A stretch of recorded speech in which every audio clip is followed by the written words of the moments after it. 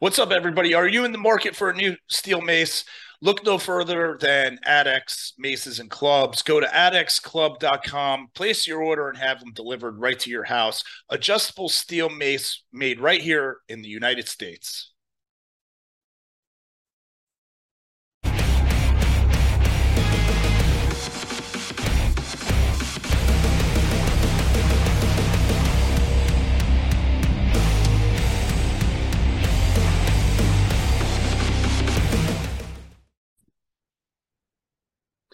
Welcome back to the podcast, everybody. The Steel Mace Nation podcast, fitness podcast. But today we're going to be jumping into another realm of thought, a different kind of conversation. This has happened before on the podcast. We like to talk about other things sometimes besides fitness and steel mace. And I came across Jeremy Griffin, who's my guest today. I came across you on Instagram's interesting. It starts feeding you things that you're interested in. And at first, I just thought you were one of these guys who is gonna buy my book and you'll be a millionaire. And I said, no, no. Now I'm seeing these posts, and then I was checking out your podcast, and your most recent podcast is something I want to talk about. But you got some good stuff going on. So we're going to get into this, but I just want to give you the opportunity to say hello to everybody. Thanks for coming on the podcast. Peace, everyone. I appreciate all of your energy, whoever's going to listen to this, and we promise not to disappoint.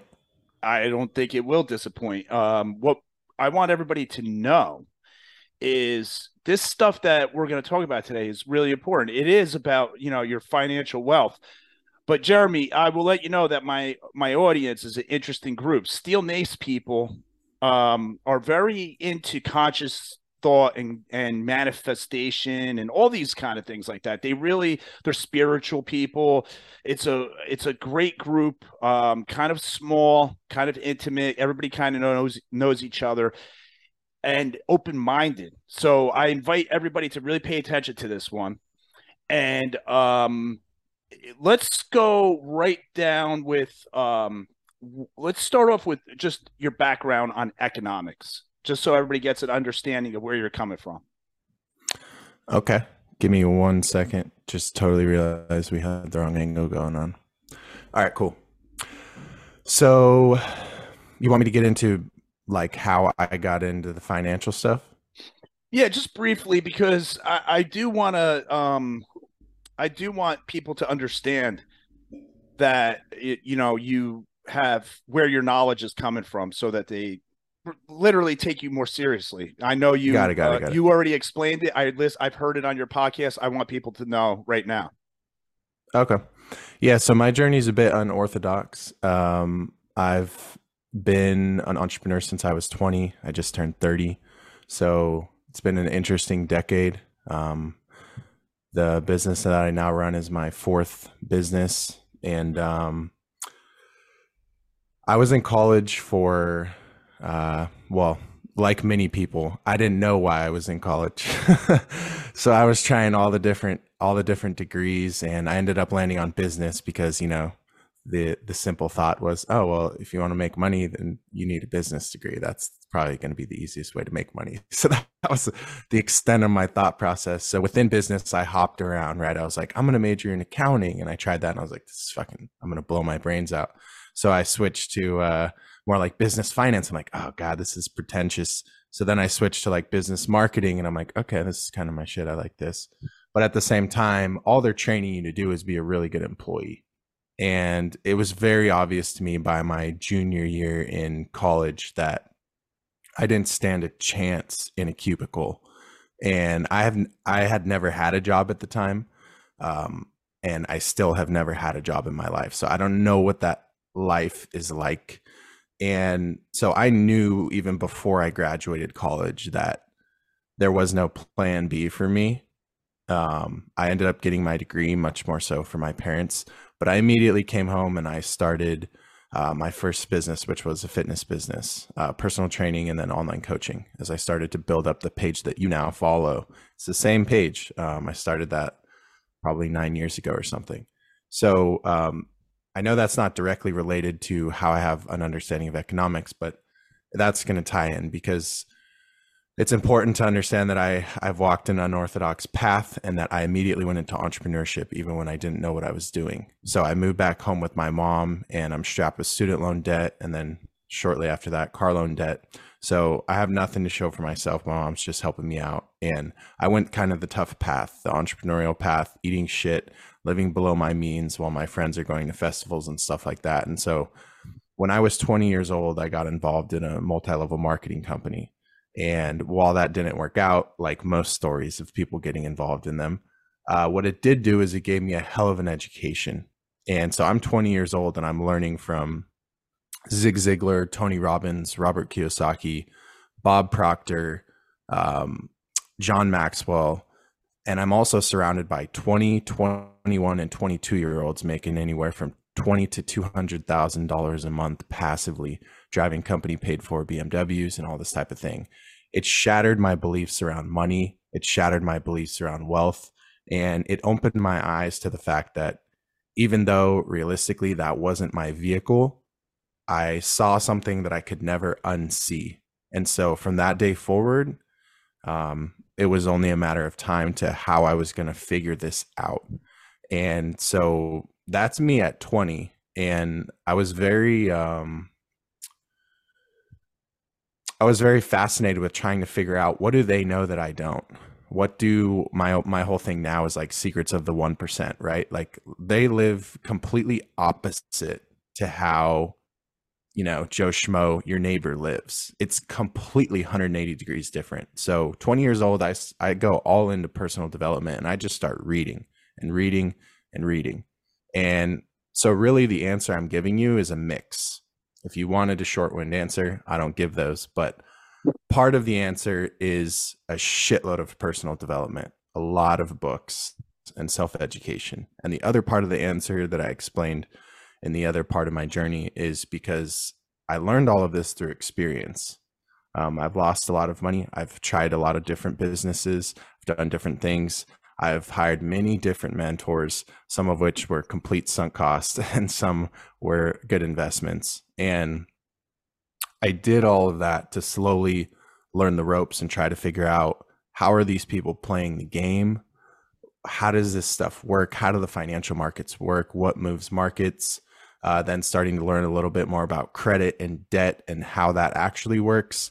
First off, at more of a corporate level and financial market level understanding, and then you can go a level deeper if you look at some of my other content around like the United States corporation, and starting to get into some of those rabbit holes that I don't know if a lot of people are ready for, but It better yeah, be. so that's kind of what my journey's been like. I never intended, and I say this all the time, but for your audience, I never intended to teach wealth.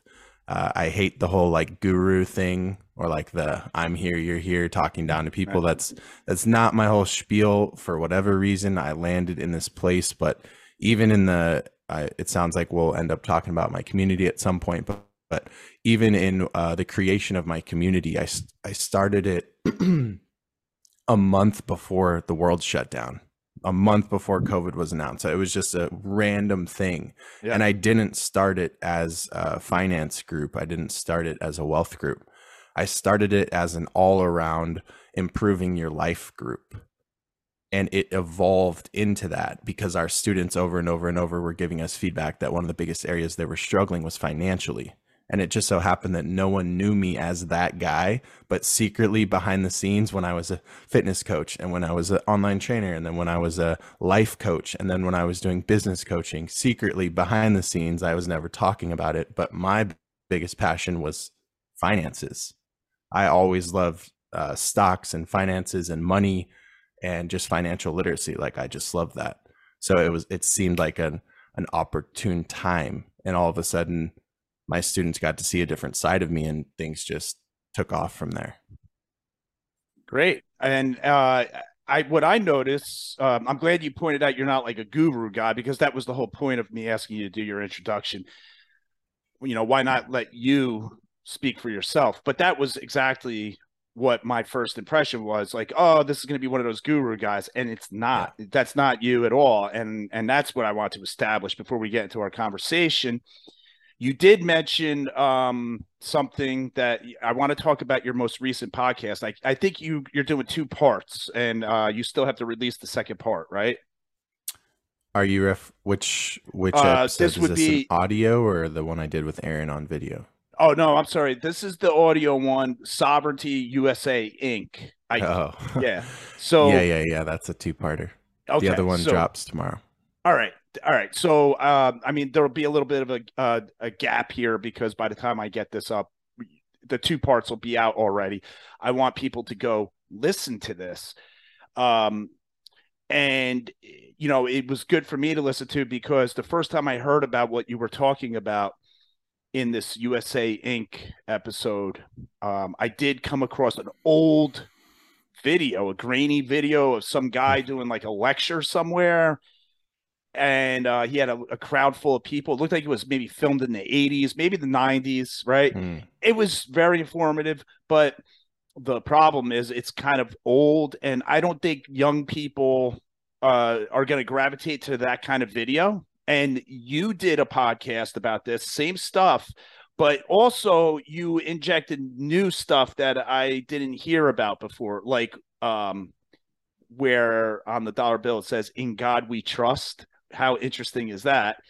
Um, and maybe you could talk about that a little bit, but I want people to listen to this podcast because you do a really good job on your podcast. The sound quality is good. It's called help me out. What's the name of your podcast? The Conscious Wealth Podcast. The Conscious Wealth Podcast. Yes. So, in this particular episode, you talk about something that is mind blowing. And let's start off with this before we get into it. I just want you to talk about it a little bit, and then let's let everybody go to your podcast and actually listen to it. I don't want to spend the whole time talking about it. But before you just give us a brief on it, my first thing to you is I've mentioned this to people before, how we're a corporation, how we're basically owned by the Bank of England. and people think I'm a nut. So you do a much better job of explaining it. So, but my question to you is, how do you know this stuff is true?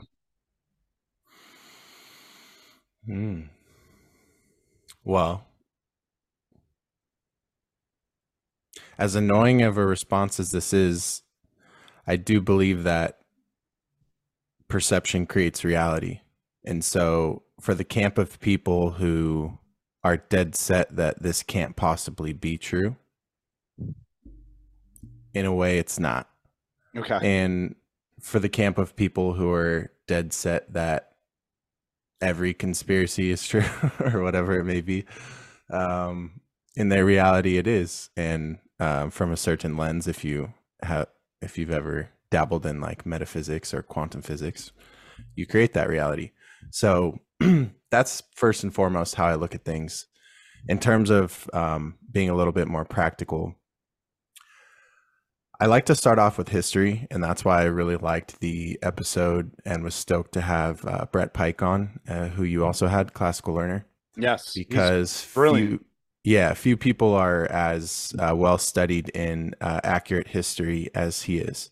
And so for me, I start off with the history, because if you just go off of a lot of these more gimmicky things, right? Like we hear about, there's a trust that we all have that has 100 billion, you hear different values, but 100 million, 100 billion value. And all you have to do is reclaim it, and then you have access to that. And I don't know if you've heard that, but that's called your sesquivie. And there's a lot of these more like what I would call fluffy or conspiratorial claims in the space that get mixed in with what I would consider to be irrefutable, practical, documented things. And that's where it becomes easy to kind of Kanye someone and just write them off, because 80% of what they're saying is true, but they throw in some extra something, and then it's like, oh, they've lost it. And that is what does communities like the sovereignty space a serious injustice. And so I try to be very particular with what I speak on and what I go on the record about. I think there's a lot of promotion of false claims and such. So to come full circle and kind of answer, like, how do you know it to be true? A lot of this stuff you don't. And that's why I focus on consumer law. The reason that I teach some of the more basics that some of the more radical aspects of the sovereignty people also teach is just so we can have an understanding of how did we get here. But as soon as I start teaching that, like on the last YouTube video I did with Aaron, all of the comments are immediately like, how do I kill my straw man and remove myself from the system and claim my trust? And it's like, I don't teach any of that because I can't even prove there is a trust. I just know some of the historical timelines. I know that at one point we were a nation. We were an actual landmass. We did actually have sovereign land. And then I know we were converted and we were sold to foreign insurgents. And like you said, the Crown, the Vatican still owns us. So it's very ironic when people think that they're like pro-America. It's like they're actually pro-Europe, if you're going to say that. So some of those rabbit holes I just lay out because they're an important foundation to understand how did we get here. But in terms of the actual practicality of what I teach, like behind the scenes and with my students, we focus on something called consumer law, which I don't think gets talked about enough. Consumer law is if you just look up USC, that stands for United States Code. It's a body of law that was written by Congress. And the whole purpose of this body of law is to protect consumers, hence why it's called consumer law. And so anyone participating in the public systems are consumers. So you don't need to do all this stuff about no longer using driver's licenses and license plates and trying to battle cops anytime they pull you over and doing all these fancy things that we don't fully know how well they work, versus my approach and how we kind of run our community is I like to go with what I can prove and what I know works. And consumer law we know works because Congress wrote it, versus a lot of these other modalities. You're taking a guy off YouTube's claims and you're trying it. You know what I mean? Or like you're listening to this 80-year-old who just came out of jail, who's studied his whole time in jail, and he's telling you like something that you're going to take full liability for. Yeah. So that's where it's like, it's a fine line, and my reputation is important to me. So I'm very careful with what I promote and what I don't promote. Right. So you did mention in your podcast that you see patterns, and it's the patterns that you see that alert you, right? They alert you to what's really going on. And I resonated with that because that's exactly what I am doing in life. And that's what I noticed a while ago. The past 30 months has really been a ringer for everybody. And we've either seen the man behind the curtain or we've gone deeper into our cognitive dissonance. Mm-hmm. And now we're at this point where I feel personally, and that's why I ask you these questions, I feel personally like I have my job to do out there to spread the word and try to help people understand. And I do find myself getting beat up by people, how do you know this? How do you know this? I see patterns. And then when those patterns keep revealing themselves over and over, I say, that's a thing right there. That's where I should be following. And then I look for like overlapping information that kind of goes to the same point coming from different sources. When I see that enough, I start to really believe that I'm on the right track. And then I guess like how you just said, there's just stuff that you can't necessarily prove, but shouldn't we really rely on our cognitive abilities? Aren't we doing ourselves a disservice when we don't go with our gut instincts on things, especially when it comes to understanding the way money works? Mm-hmm. Yeah, I think a blend of that is really important. The disclaimer is that a lot of people can't tell the difference between limiting beliefs and fear in their intuition. So that is the challenge. When you have a populace that's so disconnected with themselves, you tell them to follow their intuition, follow their gut, and they're going to follow fear and trauma. Good point. That's a whole other topic. But in general, yes, if you're educated, if you're aware, like the way you described the steel mace community, if you're a thinker, if you sit with yourself, then yeah, definitely intuition is way more important than logic. I've made videos about like the fourth stage of manifestation that gets missed. And, everyone wants to talk about the sitting in the chair and visualizing part. But the real important part is that was the intuitive, the feminine energy, what you're describing, going with your intuition. But then the important part that gets left out is then you need the left brain. Then you need logic to go act it out in the world. And we have a whole community of people who are forgetting that part. So they just keep sitting in the chair and visualizing it. And they're missing the logic piece. So yeah, both are equally very important. But I think, to be a little bit more clear on this thread that you're touching on, about people recurringly like challenging you, it's hard when we're dealing with generalities.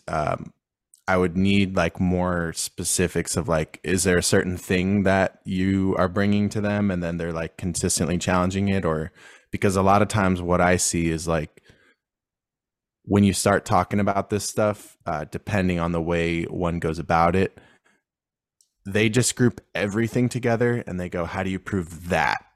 And it's like, well, that's why I answered the way I did, where it's like, maybe I've learned to be more particular with what I bring up, because if I'm talking to someone, especially who's more skeptical, then I'm only going to bring up things that I can pull up and prove right now. I'm not going to talk about a sesquivit because I'm never going to see that. I'm never going to be able to prove that. I'm never going to touch that. And I find a lot of the space gets caught up in these fairy tales. But what I can prove is,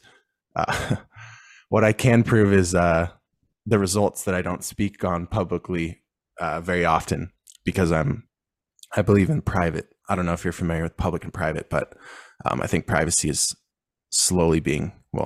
quickly being taken from us, and privacy is a very important part of what it means to be American. But anyway, I come from a place of experience and facts, and so in my world, it's hard for someone to say, as these young kids say, you're capping. I don't know if you've heard that. No, I don't. It means you're lying, like cap. But it's hard for them to say that when there have been things that have been successfully discharged. I have checks, etc. So what do you say to that? You know what I mean? Yeah. When I have the proof. But when you don't have the proof and you're just like, refer to this social media account, that's when they're like, no, I don't believe that. But if you yourself go discharge a car and you pull up in the car, what the fuck are they saying? You're going to jail. I guess that's all they'd say. But then you don't go to jail. Right? Right. So that's what I've learned to do. I don't talk about shit. I'll show you.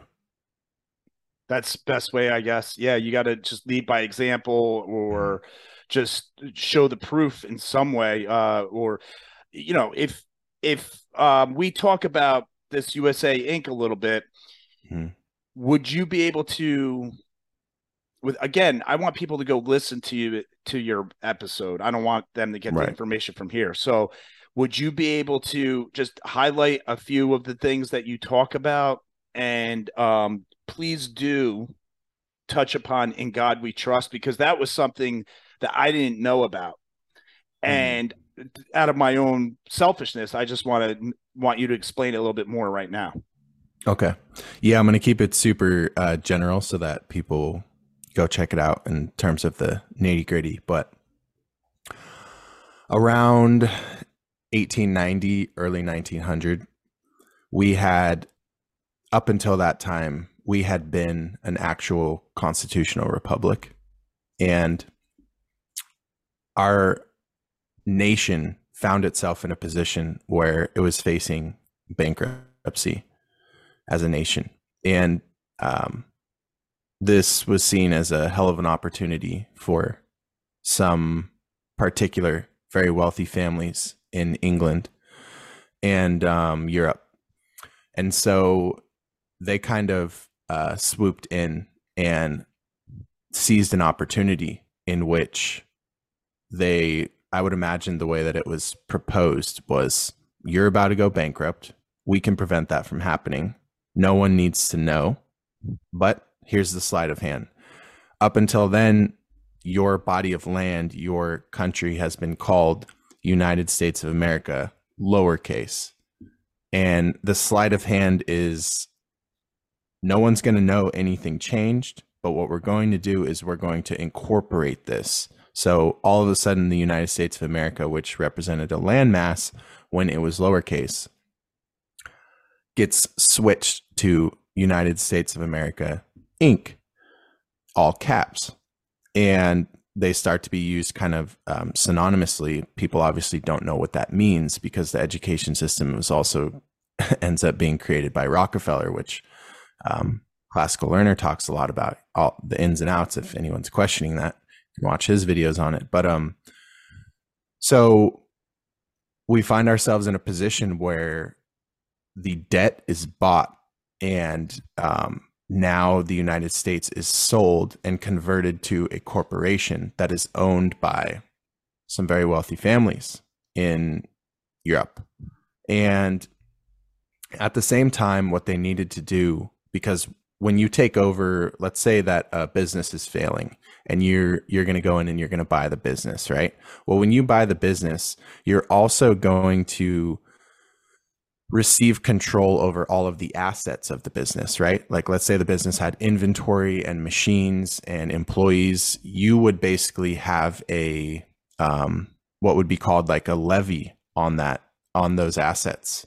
You would have control over them until X whatever was paid. And so if you think about a nation, what is the nation's inventory? Any guess? Well, I could steal it right from what you said before on the podcast. That would be us, people. Yes. And what we output. Exactly. So the people. So now this proposed a tax on the people. How are they going to do that? Well, they have to create something called a birth certificate. They have to switch you from a blood and flesh natural person, right? From God, answer to no one but God.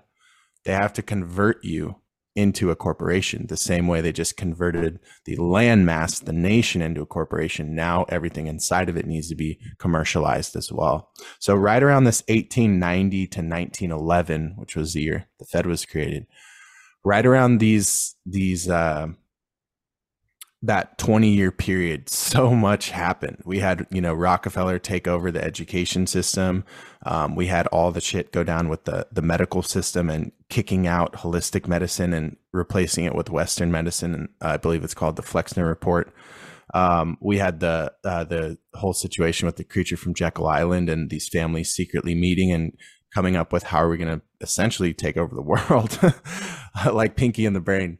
And then we had the creation of the Fed, and we had all these things happen. Also in that same time period, we had the creation of birth certificates. They didn't exist before. So, you never needed a doctor or a legal contract to prove a human was born. Just think about that. Like, right. The sole reason for that is because as soon as that is signed, you're actually dead. So people think that signifies birth. It actually signifies death. Because as soon as you get turned from a human to a corporation, you're dead. Corporation literally comes from the root word corpse, oration, dead speak. So that's where this stuff starts to get really deep. So we're born, our parents are so happy, they sign our birth certificate, the doctor signs it, they think that's a good thing. That immediately plugs you into the system. So that's important to understand because it goes hand in hand with the understanding of what I just walked through about how America was a landmass, and we found ourselves in a bad situation, and they made a really shitty deal that we're still dealing with today. But in the podcast that you keep referencing, the 2-part series, the reason that I'm making this is because I've been in this whole sovereignty, if you want to call it that now, space for coming up on like 2.5 years now. And the what I see a lot of is people get lost in the sauce. There's so much you could potentially learn, and things take time, and there's endless amount of rabbit holes. And also this information's been around for a really long time. So you can just, go through your mental masturbation all day long for years of learning this stuff. And I find people get caught up in not realizing that this is just really temporary. The reason sovereignty got popular again was just because of the COVID lockdowns. Right. No one gave a shit when the markets were pumping. No one gave a fuck from 2011 to 2019. No one gave a shit because we had one of the best bull runs in history. Everyone's eating, employment's great, people are getting raises, vacations, distractions, Netflix, all of the things. No one gave a shit until the world shut down and they were like, oh shit, I guess my conspiratorial friend was right who was trying to tell me about 9/11 or whatever it may be. So that is why we've seen the reemergence of it. And this is when I've entered as well. So I acknowledge that there are a lot of OGs or old heads or whatever you would want to call them who have been teaching this since the 80s, like you said.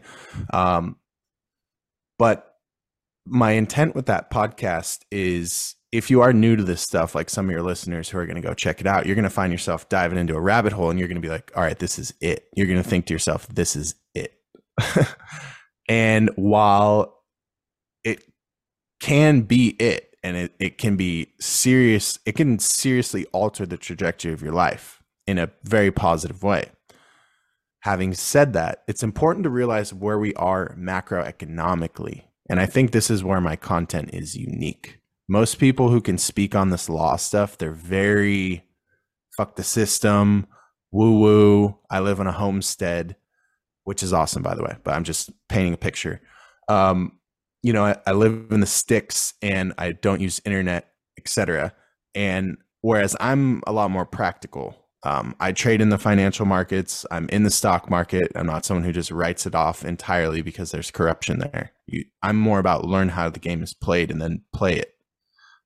So I'm in the crypto markets. I'm doing a lot of these things that people in the space typically don't do. And I think that it's a needed message and a needed perspective, because if you don't realize that this whole sovereignty thing is just a solution to something that happened about 120 years ago, then you might create a plan for your life that doesn't match where we're headed. And that's really what I transition into in part 2 of that episode. And the reason I wanted to get into how it came about, that was just so we have some basic things we can agree upon.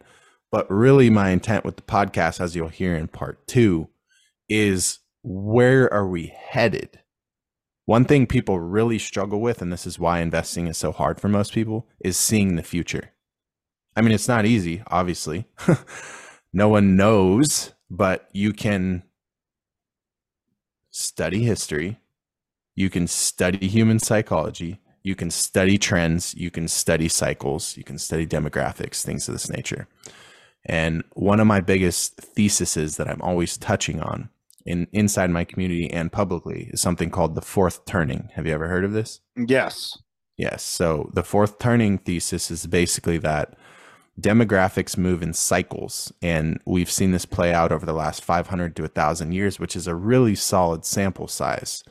So every 20 to 30 years is a cycle. So first turning, second turning, third turning, and fourth turning. So altogether, you're looking at 80 to 120 years.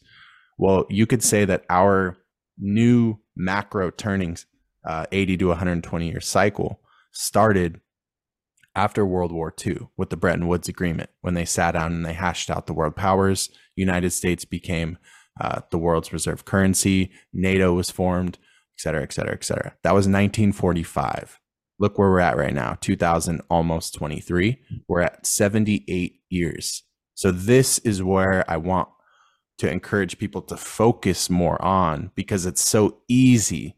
I'm sure you know a good amount about the nervous system, being involved in fitness and taking care of yourself. And you look great for what I can perceive. Your age is a bit older than mine. And so with the nervous system, one thing that I like to remind people of is when you're stuck in fight or flight, which is the response to stress, but it can be more chronic. It doesn't have to be that a bear's right next to you. Most people are stuck in fight or flight just because of bills. They don't like their job. They feel stressed, etc. So if you're stuck in fight or flight, one of the things that your nervous system does is it only has you focus on what's right in front of you. Okay. You can't see expansively. That's why meditation is so valuable. Zoom out, get into the parasympathetic, right? So I think a lot that's a metaphor or more of a microcosm of what's going on here on a larger scale is people are so traumatized by what happened in 2020 and how their government's treating them and how things just seem to keep getting worse. And now we just had a missile fired at Poland or some shit. And it's like, things just seem to keep getting worse, right? And you can get caught up in that. And if you get caught up in that, you're living in a very sympathetic space 24/7. And it's really hard to zoom out and realize this has happened over and over and over in history. Yeah. The world's not ending, but people don't study history, and so they lose that perspective. That's a really good point. Yeah. I mean, nothing is new under the sun. And actually, mankind has been through even worse before, if you think about it. But we do have new problems. I mean, technology presents problems, but it presents solutions too. So, I mean, these are all things that we have to contend with in the now and everything. But I like how you pay attention to the history. And I think in my lifetime, speaking with people who do economics on any level, when they can talk about history and pull it into the present and use it to the benefit of somebody investing or whatever, I always think that those are the best people that I've ever worked with finances. So that's a tip of the hat to you for paying attention to history. People do not pay enough attention to what has happened in the past. And, you know, you just mentioned like Bretton Woods. These are things that I'm aware of because even before this COVID bomb hit us, I was already reading about or watching videos about that and becoming more and more aware and realizing what that was and all these other things. You know, these are all things that I'm familiar with. And I know other people are too, but it seems like not enough, right? So that's also great that you're providing really an action to this. So rather than this just be like, oh, do you know about this conspiracy that's going on? And boy, this is messed up. And with you're saying, no, well, this is what's going on. But now let's look at how we can move forward here as individuals, right? Mm-hmm. Yeah, my whole brand is about solutions. There's nothing that bothers me more than the person who wants to in the spiritual or healing space that I come from, it can be referred to as trauma bonding. It's like that old friend that you grew up with back when you were, let's say you had a troubled past and you guys reconnect and they just want to talk about how fucked up life is and you bond over how fucked up life is. It's kind of like that. People just want to talk about how fucked the world is. They don't want to talk about solutions. They just want to feel bad for themselves. And I just don't resonate with that. So that energy can't be near me. I polarized by it. I repel it. And as far as how I run my life, as far as how I lead others, and as far as how I run my brand and all my free content, free education that I put out, everything is around solutions. I'll go as deep as you want into rabbit holes, but the conversation isn't over until it's very clear what can be done about that. And that's why sometimes people will want me to speak on something because it'll get attention, but then all of the comments will be misguided because they'll all be like extrapolating things, trying to read between the lines of what they think I'm saying they should do. And it's like, no, those are horrible ideas. Don't do that. So my brand not only focuses on the law side, but it also focuses on the spiritual side because that's important. And it also focuses on the financial market sides because those are all solutions to the situation we find ourselves in. And most people are coming at it from a very singular, myopic point of view. And I like to show people that there are many solutions to any problem, and we should keep our options open. It's just like chess, like a chess master knows all the potential moves that they could potentially make in any given situation for the next 15 moves. And this game that we're in, whatever you want to call it, it's exactly like chess. When you talk about spirituality, are you talking about any particular form of spirituality, or do you think in general the term spirituality, because I know people practice different, they have different denominations and everything, is that where we're at when you mention spirituality, or are you more specifically speaking of one denomination or something? So when I use that word, I'm simply referencing a connection with something higher than yourself, whatever you deem to be your creator. And I'm specifically referencing practices to help you get outside of your ego.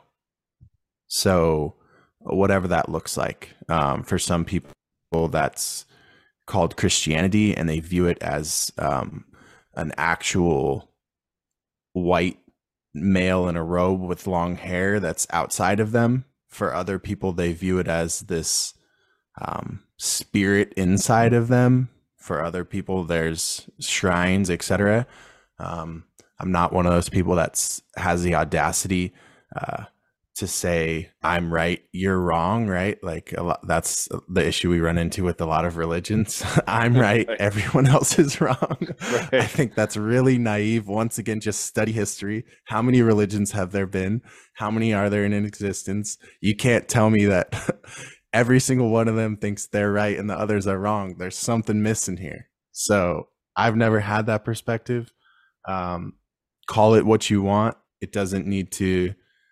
I don't think that that's as important as what it can and does do for you. So yeah, when I reference spirituality, it's almost like I'm just saying a set of tools and worldviews that allow you to be at peace, allow you to see outside of your I construct, your ego, who's always trying to protect you, but can also really lead to you leading a limited life of fear. And being able to just like let things go, being able to heal, being able to grow, reflection, these types of things, they're missing in today's society. Yes, I agree with that. And just going back to what you were just saying about everybody pointing at each other and saying, I'm right, you're wrong. Even if that was true, even if one of these groups was right and the rest were wrong, pointing it out doesn't help anybody. No. Right? It doesn't help. No, all anybody. That does is bring the other party's ego out to defend. So it's a pointless pursuit.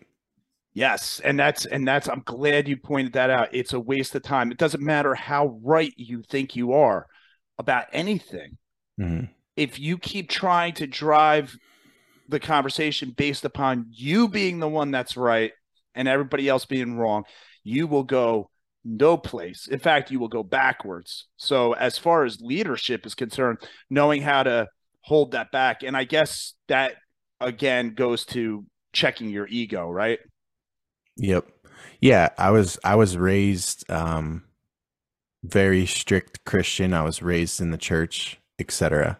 But I walked away from that as a teenager and rebelled hard and saw all the hypocrisy and et cetera, and blamed my parents and the church for ultimately what I came to learn is just man's flawed nature, right?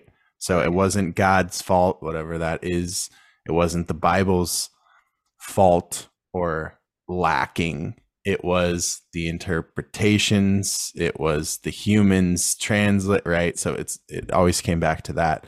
And in the same sense as it would be very ignorant of me to think I'm right, everyone else with any other belief is wrong.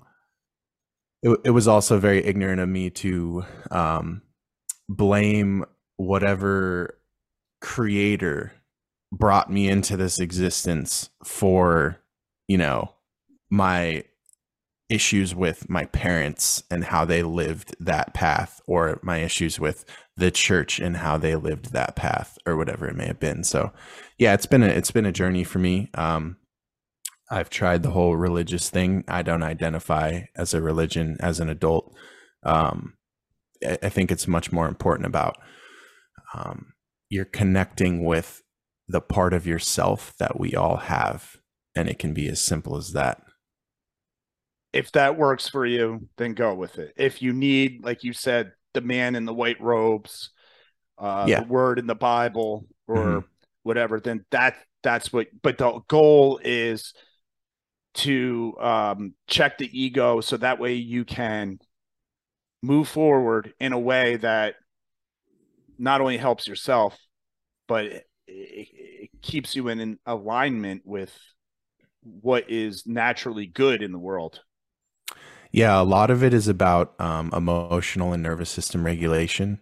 You can get those things from cold immersion, breath work, yoga, the sauna, but it's not the same. Those are working on your nervous system, and they are altering your physiology. But meditation is one of the only experiences where you can cease to be the personality you've been in the driver's seat of your entire life. And the first time someone has an experience like that, where they're no longer them, they're no longer all the things that you identify with. I'm a man. I'm athletic. My name's John. I live in Missouri. I have a wife and 3 kids. I don't like my life. All of those things you identify with go away. That is transformative, to say the least. And I would have never, I would not be here in any capacity. I would not have a public brand. I would not be in a position of leadership if I wasn't. I mean, I've been doing those practices since for about 8 years now, and they've greatly shaped who I am, the opportunities I've brought into my life. I mean, even the simple question of a lot of times I get asked, like, I'm 30 now, but dude, you're 25. How do you know all this? Right. Well, because I go to deep places inside of myself and I ask deep questions, and then I just ask whatever you want to call it: God, the universe, creator, my higher self, whatever the words you want to use. It's not important, in my opinion. I would ask them to reveal to me the next step of this, whatever it was I was kind of inquiring about, or to reveal to me an opportunity in this realm, or to bring something into my life, or whatever it may be. And I mean, it happens every time without miss. So, it might sound weird, but I'm only here because the creator led me here. Um, and that's exactly how I live my life. I am not in the pilot seat. It's I get instructions and I live them out. That's great. It relaxes you because you now you don't beat yourself up, right? For saying, well, look, I made a lot of mistakes. I did this. I could be in a better place. Why did I do that? Why did I make this decision? Instead, you're saying, I'm here right now because the creator put me here. And it just cuts it down to something very simple. Mm-hmm. I think a lot of people, though, hearing that the first time, there's a rebellion to what you're saying. There's a resistance because For sure. it's saying, well, I'm not in control, isn't it? Yeah. Mm-hmm. How do you deal now? Maybe this is where you get into your Level Up Collective. Is this are we kind of nipping around the edges of that? Well, Or what is that Level Up Collective? the level up. So let me say this. I've mentioned a few times that I've had a number of different online services businesses.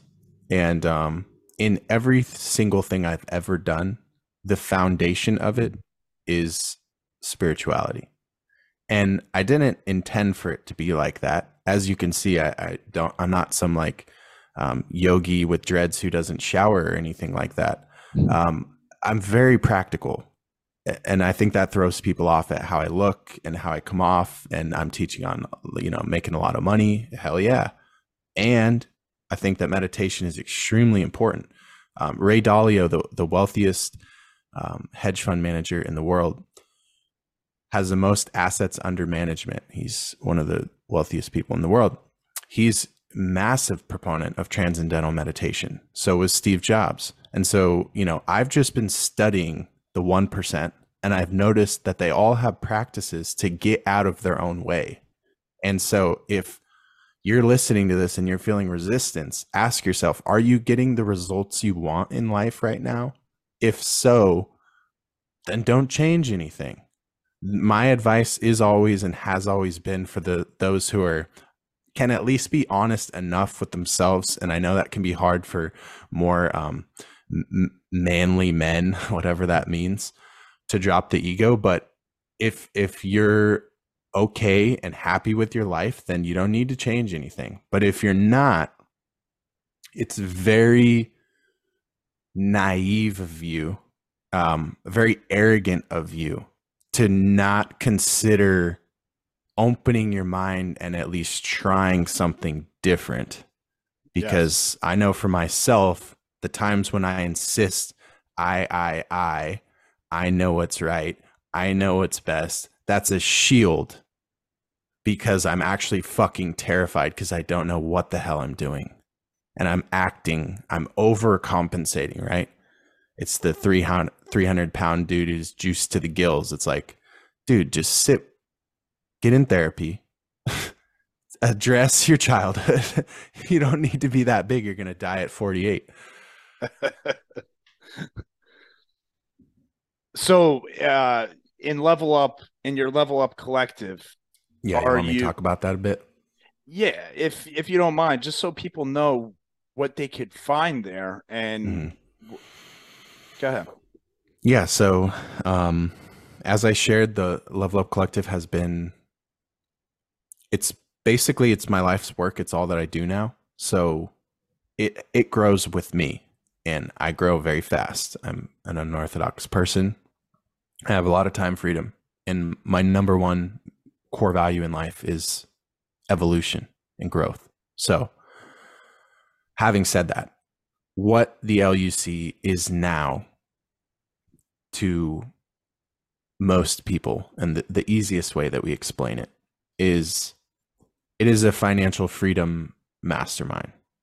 Now, I call it conscious wealth because that's the best and easiest way to explain what is different about me as a teacher and a leader versus I don't know if you or your audience follows finance pages, but very surface level, egotistical, just really the content is all only about money, right? It's what this stock did, or how to get a 5x on this, or it's just very surface level. It's implying at an unconscious level that all that matters in life is money. And when you get a lot of money, one of the first things you realize, and one of the hardest letdowns, is that it doesn't feel as good as you think.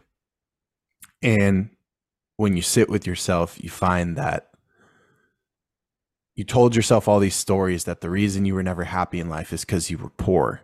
And when it finally came, now you don't have that excuse anymore because you're not poor and you're still not happy. So that really fucks people up. That's why sometimes multimillionaires kill themselves. You see it a lot with rappers and celebrities and sometimes hedge fund managers and stuff like that.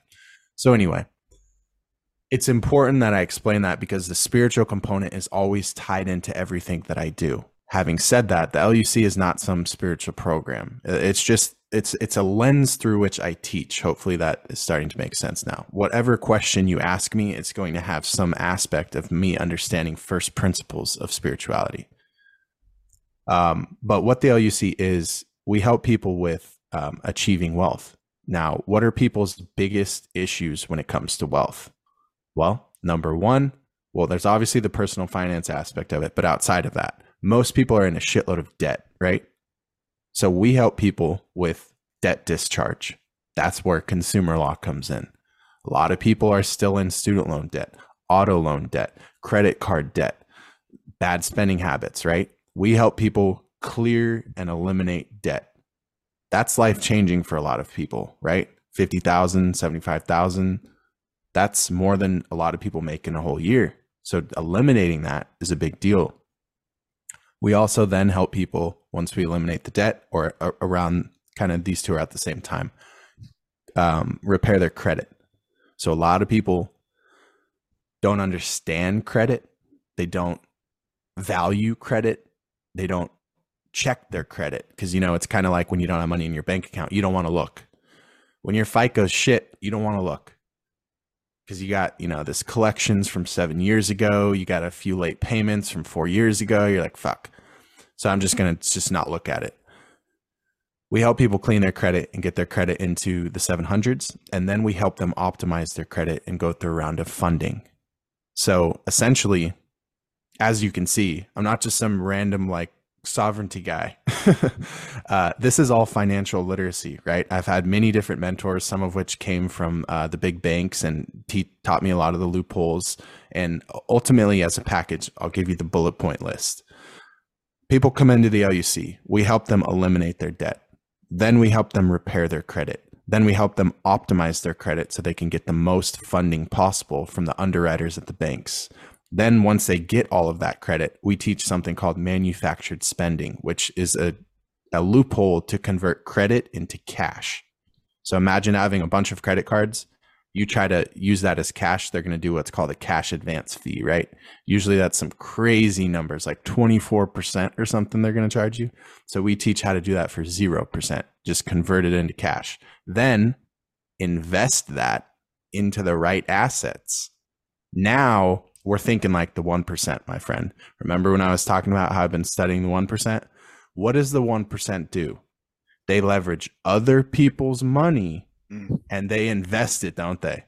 Yeah. Do they ever use their own money? Fuck Never. no. Never. Fuck no. They're broke on paper. They don't have money. They don't use money. They borrow money and they invest it.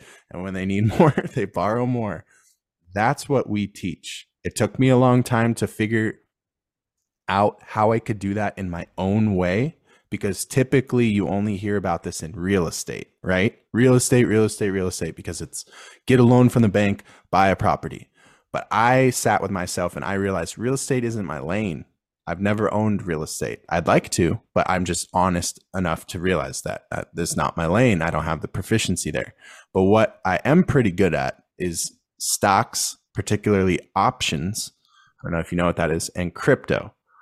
So we apply the same principles to paper assets, which also are way more realistic for people, because, you know, how many people are realistically going to be like quite successful at real estate investing? It's a lot of work. You got to be like pretty damn entrepreneurial. You're meeting with banks, underwriters. You have to be contracting your own repairmen, cleaners, all of that, right? Refinancing, like that's intimidating, versus it's just like, here's how you pull the money off. Here's our recommended, you know, positions to put in, and teaching, giving them an education on technical analysis, fundamental analysis, macroeconomic analysis, and all of these things that go into intelligently buying assets at the right prices and then selling them at the right prices. So that's the gist of what we do in a more like sequential aspect, but there's just so much that goes into it, because obviously I don't just hand people shit and they don't know what they're doing. So it's a full education, because you need to understand how things work, right? The why, before you can be proficient at the what. So we're not only, you know, us hand holding the whole way through of getting the debt off, repairing the credit, getting the funding, pulling it off, investing it, but we're also teaching. If you haven't noticed, I'm a teacher. I like to teach. I like to learn, and then I like to teach it. It's a hack as well, right? That's really cool. As soon as you can teach something, you learn it at a way deeper level. Right. So this is just a beautiful life, and you know, I've worked very hard, and I ate shit for many years. You know, living with my mom below my means, because this path meant a lot to me, and I didn't want to do anything else. And I really like to just spend my days learning, and then I practice, I apply it, I I get some results, and then I teach others how I did that. Now you mentioned crypto, and right now it's November 16th, and then we find out a couple like 2 weeks ago or whatever, FTX, right? Yeah. That whole Mm-hmm. crypto FTX. If anybody listening, you don't know what it is, it's basically a Ponzi scheme, tons of money, taxpayer dollars being rerouted out to the Ukraine, and then President Zelensky investing that money into FTX, and then FTX turns around and donates the money back to the government, which is pretty wild. And now they're insolvent, and it looked like they had no money whatsoever. Yeah. And the reason why I bring this up is because that doesn't mean crypto is a bad thing, right? It's just somebody was doing bad stuff. And what is your message to somebody about crypto? If you say you would like to invest in crypto, maybe other people are thinking about it, but they're thinking about running out the door right now. They're saying crypto, this guy's crazy. Do you see how bad? Can you just talk about that a little bit?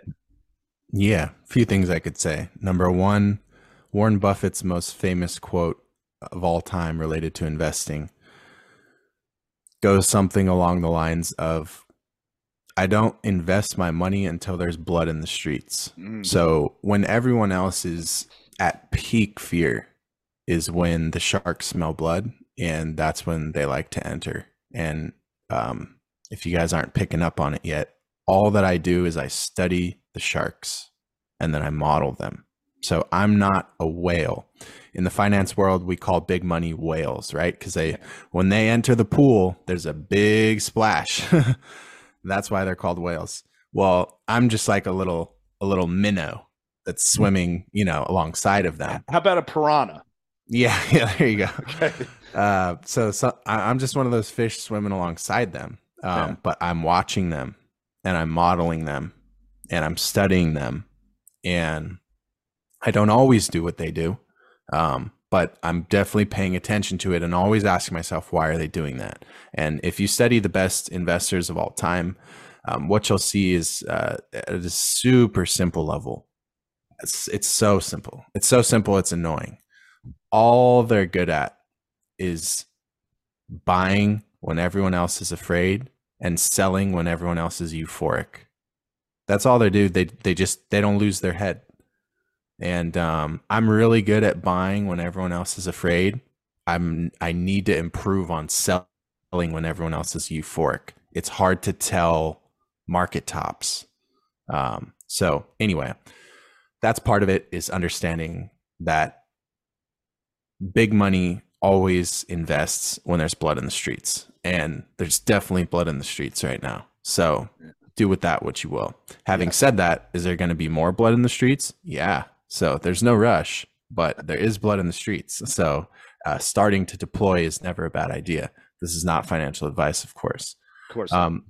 So that's a piece of it. And to the person who's kind of scared of crypto and all that, look, this isn't anything specific to crypto in regards to the issue. This is, once again, an issue of human nature. Humans are always going to tend towards two extremes, fear and greed. So much so that there's an economic indicator that you can use called the Fear and Greed Index. Have you seen that? No, I didn't even know this thing existed. So if you want to keep things extremely simple, like so simple you'd never even look at a chart or try charting, you can just look at the Fear and Greed Index. And when we start to get up, let's say, I believe it's out of 100. When we start to get, say, 70% up, right? So when we're 70 out of 100, it's time to start taking money off the table. 80 out of 100, time to start taking money off the table. And when we're down 10, 15, 20, it's time to load the boat. It doesn't need to be that complicated. Investing is hard because we're not robots, right? We're really emotional, and we think this time will be different, or I'm different, and that's where we go wrong. So as far as crypto, this is just an issue of fear and greed, and this is what happens when you have unregulated financial markets. And that might sound interesting coming from me because I'm all about freedom and sovereignty. And I guess Right. I think all the political parties are nothing more than entertainment, but I guess you would group me with what they call libertarian.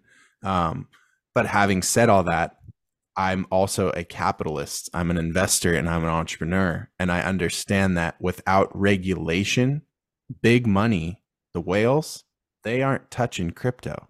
Now you could say, well, they're the ones causing a lot of these issues. Yeah, I understand. But I mean like the real whales, like Saudi money, like trillions pouring in. The Saudis, they won't touch it.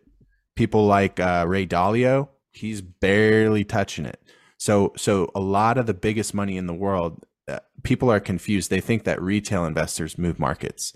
We don't even phase the markets. No. All the market moves are big money. So if they're not willing to invest in asset classes, then we're not going to get this generational bull run that we're all counting on.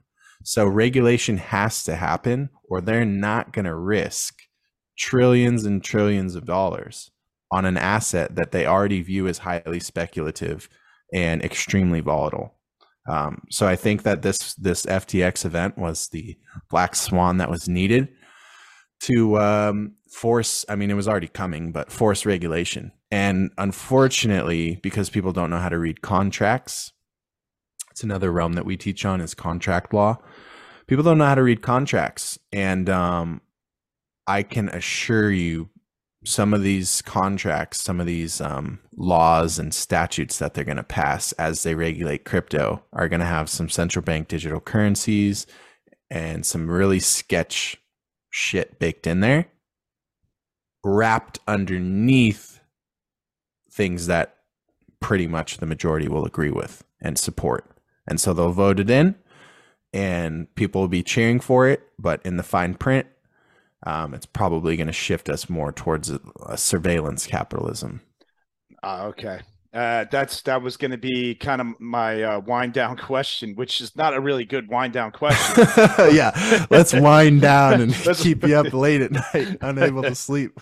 But so you feel that we're going to be looking at digital currency, the dollar, paper money gone, and basically they're going to be controlling everything we buy, and they could actually manipulate us, keep us in line, if you will, by turning off the tap when they want to. Is this generally how you are seeing it too?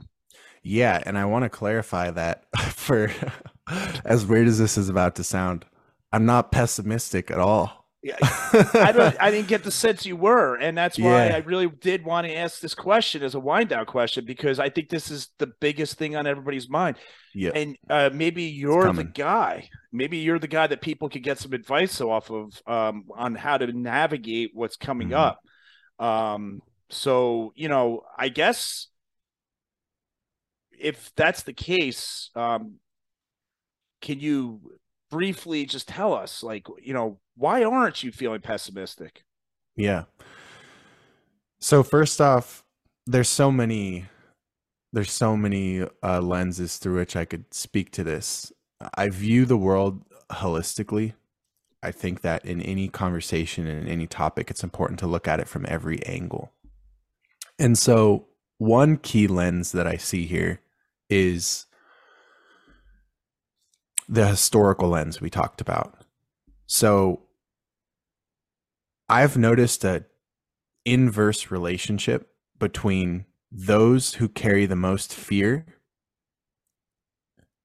directly relating to those who study the least history. One of the hardest parts about being human is coping with the fact that we're the only species alive that is aware of its own death coming. Right. So we have this existential angst from the moment where we have an egoic construct around 6 or 7 that we know we're going to die. And I think that we cope with that in very, very unique ways. And one of the most effective ways I've found to cope with that is to study history. It's really easy to project your existential angst, which I just want to clarify because half your listeners right now are like, this dude's off the rocker. That doesn't have anything to do with the question. It does. I've been sitting with myself for 8 years. So the things that seem like they make sense at first glance are usually your ego and are usually rationalizations. And when you really get to the root of things, almost everything we do as humans, we do because we're terrified of death. Everything. Mating behavior, capitalism. Why is Elon trying to get us to Mars? He's terrified of death. Why do they want us to merge with AI? We're fucking terrified. Why are we so into anti-aging and makeup and beauty? Because we're fucking terrified to die. So all of that. I gotta tell you, I'm getting goosebumps right now because I started to realize this about all these people, Bill Gates and everybody, and yes, they want to live the most forever. Scared. Yes, that's why they want to freeze themselves and all that. Yeah, and upload their consciousness to a mainframe somewhere, and they're on the verge of insanity. So yes, sorry to interrupt, but I totally agree with you on that. But please continue with where you were. Yeah, so that's a part of us. That's a part of what it means to be human. It's, we're blessed with this ability to think something, to envision it, and we can use our hands and create it out there. That's an insane gift. But the downside of it is that same mechanism is why we're aware we're going to die. So there's innate suffering in that. And that's where the spiritual practices come in. But I'm going to stay on path. So studying history allows us to cope with the unknown, because right now, today is November 16th, and it's 11:07 a.m. for me. I don't know what's going to happen tomorrow. I don't know what's going to happen next week, and I sure as hell don't know what's going to happen next decade. I don't even know if I'll be here. And at an unconscious, at a level most are not aware of, there's an angst to that. There's a tension. There's a clinging. There's a trying to control things. And that is the real reason. So what I'm getting at is that is the real reason people are pessimistic about the future. They're afraid to die and they're clinging. So we can't have a real conversation about this stuff. It's like, Jeremy, I asked you about the financial markets. I didn't want to hear all this. I know you don't want to hear this, but it's true. So the truth is, and why I'm so big on sitting with yourself, all of our issues in life come back to our own mortality. And if you can start to sit with that, you'll find that the issues in the world aren't that big of a deal. The reason it's so scary when you hear news about Russia and Ukraine, or it's so scary when they shut the world down, is because that is a microcosm reminding you that you could die. Why did COVID traumatize so many people? Why were people wearing 3 masks looking like an idiot? Because you were reminded, they scared you that you could die. And that is most people's biggest fear that they refuse to sit with. And so that's a big piece of this conversation. Like, why aren't I pessimistic? Well, because I'm not afraid to die. Okay. And let me go on to clarify. I don't think I'm going to die. This isn't heading into a bad space, but I needed to walk us through all of that because there's something about life that things don't turn around for us until we surrender. There's something about it. When we try to control our way through life, we create dis-ease. We get stuck. We get angry. We get heavy. But when we can find something, religion, psychedelics, spirituality, love, having a child, something that can allow us to let go and surrender, life gets a lot better. And so I think that that's a big piece of the conversation here, is that I've done a lot of work around surrendering. And the irony and the paradox that I want to make sure your listeners hear me loud and clear on this, because I'm not a kamikaze warrior who's trying to die right now. I'm not. The irony is that because I've sat with that and accepted it, I'm free.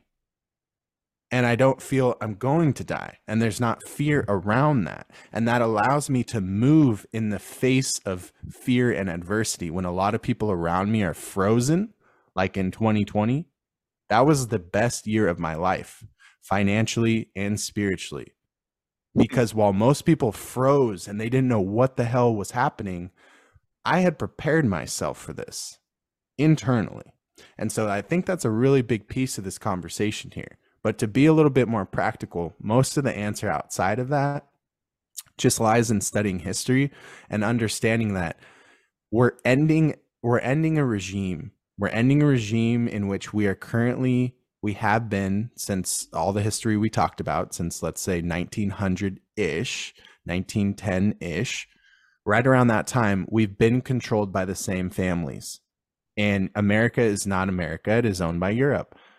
And we're entering a space because of the Federal Reserve that they set up and everything like that, that it's nearing its end. It's a really old horse. The trick of the Federal Reserve, they're a one-trick pony. It's called quantitative easing. Right. It's not working anymore. Right. It's not working. They just printed 40% of our monetary supply ever. I heard it was 60. So I'll go by you. Yeah, no, in a year, it was just over 40. It was like 41 or 42% in 12 months. Okay. But think about when it was created. Yeah.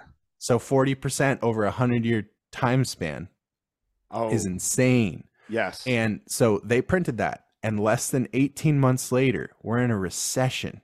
Right. That money didn't really help.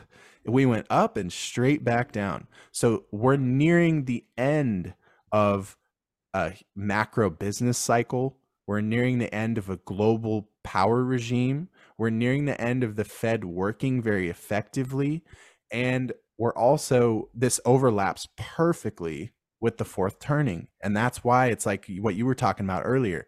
I like to look at things through a lot of different perspectives. And when they start to all tell me the same story, something starts to go off in my head that's like, all right, you need to go deeper into this. And I try to find perspectives to prove it wrong.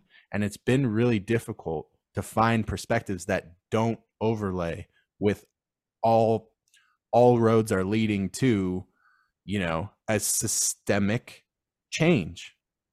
And that might be a change in world order. I don't think that we're there quite yet. But we are starting to see Russia and China and India rise up as contenders, but I don't want to go into that. But I do think on a monetary and control lens, I don't know if the Fed will cease to exist in the next decade or two. A lot of people are now aware, even if they're not aware of the rabbit holes of like Jekyll Island and all that, a lot of people are aware that this institution and its sole goal is supposed to be to keep inflation at an average of 2% a year. This organization is horrible at its job.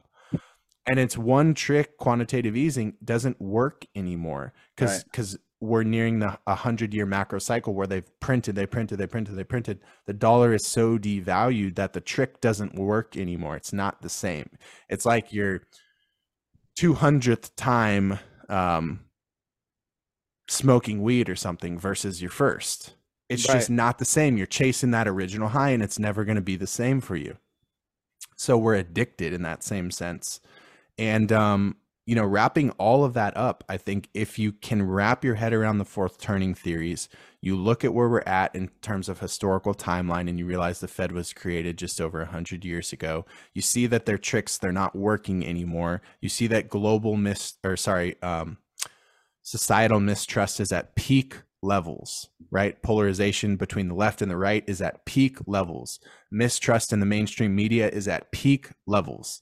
I mean, we saw the Capitol stormed because they didn't believe that the counting the ballots was correct. That's the level of mistrust we're at. Right. That is a fourth turning right there. And fourth turnings are real rocky, and they usually end in a civil war or a type of war or a revolution. And I mean, if you look around, it kind of seems like we're in the midst of a serious revolution. But the last thing I'll lay in there is if you can kind of start to see like, yeah, I kind of could see the Fed kind of ceasing to exist. I mean, its sole purpose is it's just supposed to loan the government money, and it's supposed to do its job well enough to where we have stability and balance around 2%. We don't have stability. It's volatile as shit.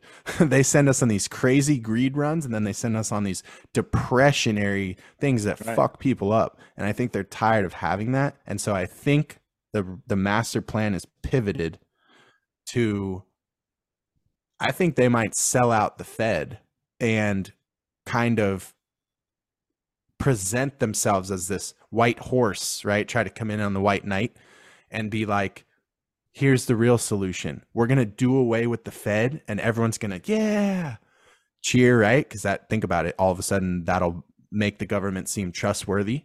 They'll like could potentially demonize the Fed, even though they're part of it. And then showcase the central bank digital currencies as the solution, and everyone will cheer and vote it in.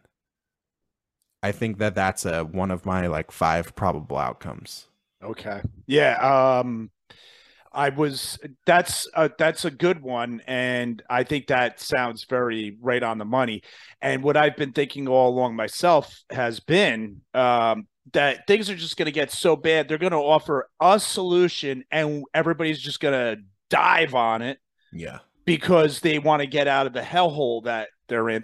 Everybody's just going to be very uncomfortable and scared. And like you said, they're going to play on people's fears, and they're going to sign up, and there's not going to be any pushback. And isn't it ironic that the Federal Reserve was originally created, at least this is what they said, I guess this is how they sold it to the public, they were tired of the boom and bust cycles that were going on. And they were like, this is going to fix that. And it ended up down the line, boom and bust cycles anyway. Yeah. Which is interesting. And maybe this would be a good topic for a future podcast that you could do. I don't know. But the natural order of way things work, right?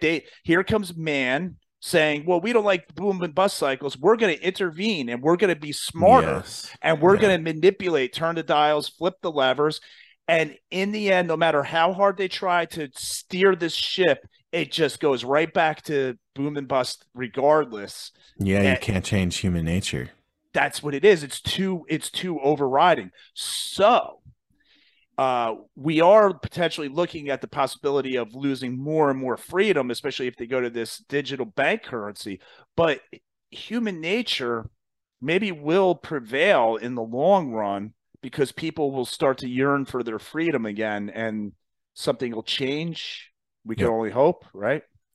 Yeah, so I highly encourage all of any listeners who are still listening or still watching thus far that enjoyed the conversation. The Fourth Turning is an extremely short book. You could even get it on audiobook, which is what I did. Listened to it a number of times because it's loaded, but very quick read. I highly encourage that, especially for anyone with any degree of angst about the future. There's, characteristic traits of a fourth turning, and, they're not comfortable. Things get a little sketch, but they're necessary. The same way a winter, is when storms happen and it's gloomy and the sun goes away and it's cold and it sucks, but that brings spring. And everyone loves spring, but they hate winter. But there's no spring without winter. And this goes back to exactly it. People are so disconnected from natural and universal laws that we try to create these vacuums in life, and it just doesn't work. So we have to go through what we're going through right now. And on the other side, a first turning, well, I want you to think about the 60s. That was a first turning, just so you understand. I wasn't alive for that. My parents were, but that was what acid was legal for multiple years. That was the creation for anyone in the spiritual space. That was when Ram Dass and Timothy Leary became known. And that was the free love movement. That was Woodstock. And that was all of that. And so that was a hell of a peaceful, prosperous time to be alive. But then, it only lasts for a period of time, and then we go into other cycles. And so we just so happen to be in a hell of a cycle right now But on the other side of a fourth turning is always a first turning. So it's not, I don't, from that lens as well, I don't view it apocalyptically. I think that, there's going to be things that for citizens that don't understand, that they don't have rights, they have privileges. When you accept being a statutory U.S. citizen, you have privileges. And privileges can be like, for example, the money that you got during 2020, that was a privilege. And so you gladly accepted that. But people don't realize what comes with that in the back door when they read the fine print.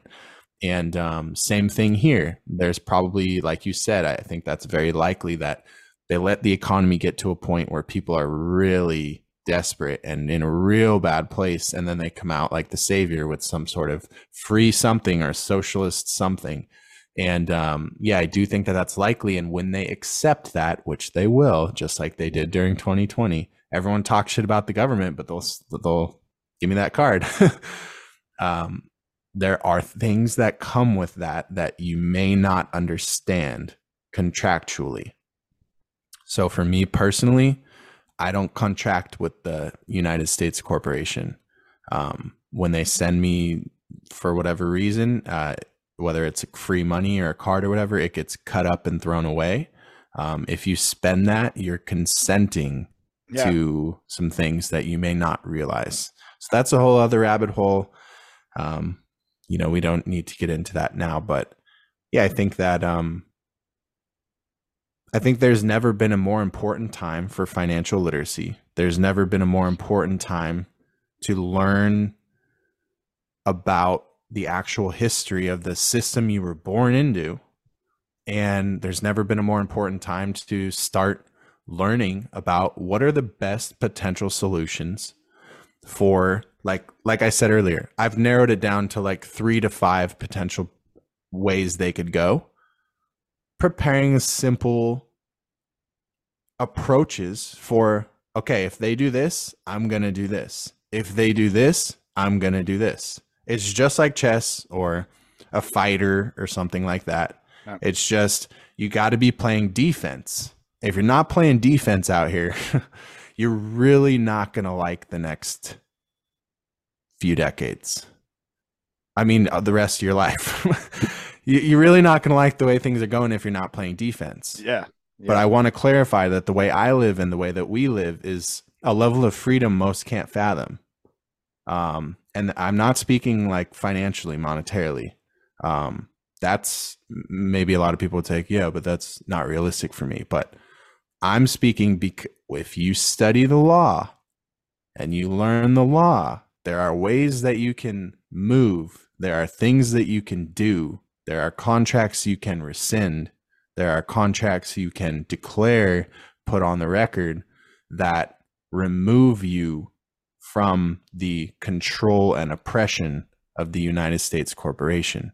And that is a lot of what I talk about in some of my content, which you alluded to, right. Is we've got the In God We Trust, which is a trust with real clever name. They got us all saluting to it. And directly under that owns, right? Because trusts typically own other assets. That owns the United States corporation. And what does the United States corporation own?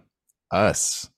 So in a way, you're owned by that little In God We Trust that's signified on the back of our fiat. Yeah, that is incredible stuff. And, anybody listening, check out Jeremy's Instagram real quick. Go there and see all the cool stuff he puts up. Really good stuff. Very informative. That's where I got most of my questions from. I just went to your Instagram and I was like, oh, this is something cool to talk about. This is something interesting. Mm-hmm. And that would be at official_J Griff, Jeremy Griffin, J Griff.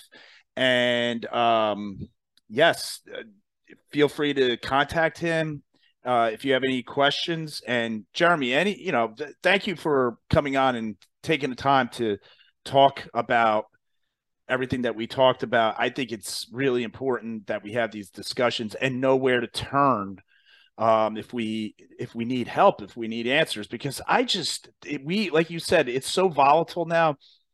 Just going into the on your like Googling financial guy near me and just getting some guy that does past 40 years he's just been doing whatever kind of financial investments, and he doesn't tap into the stuff that you're talking about. I think you're just going to be following the path where the herd is going, right off the cliff, right? Yeah. And you said it yourself, and this is what I think everybody can appreciate in my audience, that you're an unorthodox guy, just like the steel mace is an unorthodox fitness tool. Mm-hmm. That's the connection right there. Let's just leave it at that, man. Cool, Thank you for coming on. Feel free to hit me up anytime you want to come back on and talk shop. I'm always available for conversations about this stuff. Cool, man. Yeah, I'd love to do a part 2. This was great. You asked really solid questions. All right, great. Appreciate Thank you. Thanks, man. Appreciate everything that you're doing. Thank you, everybody, for listening, and we'll see you at the next one. Bye, guys.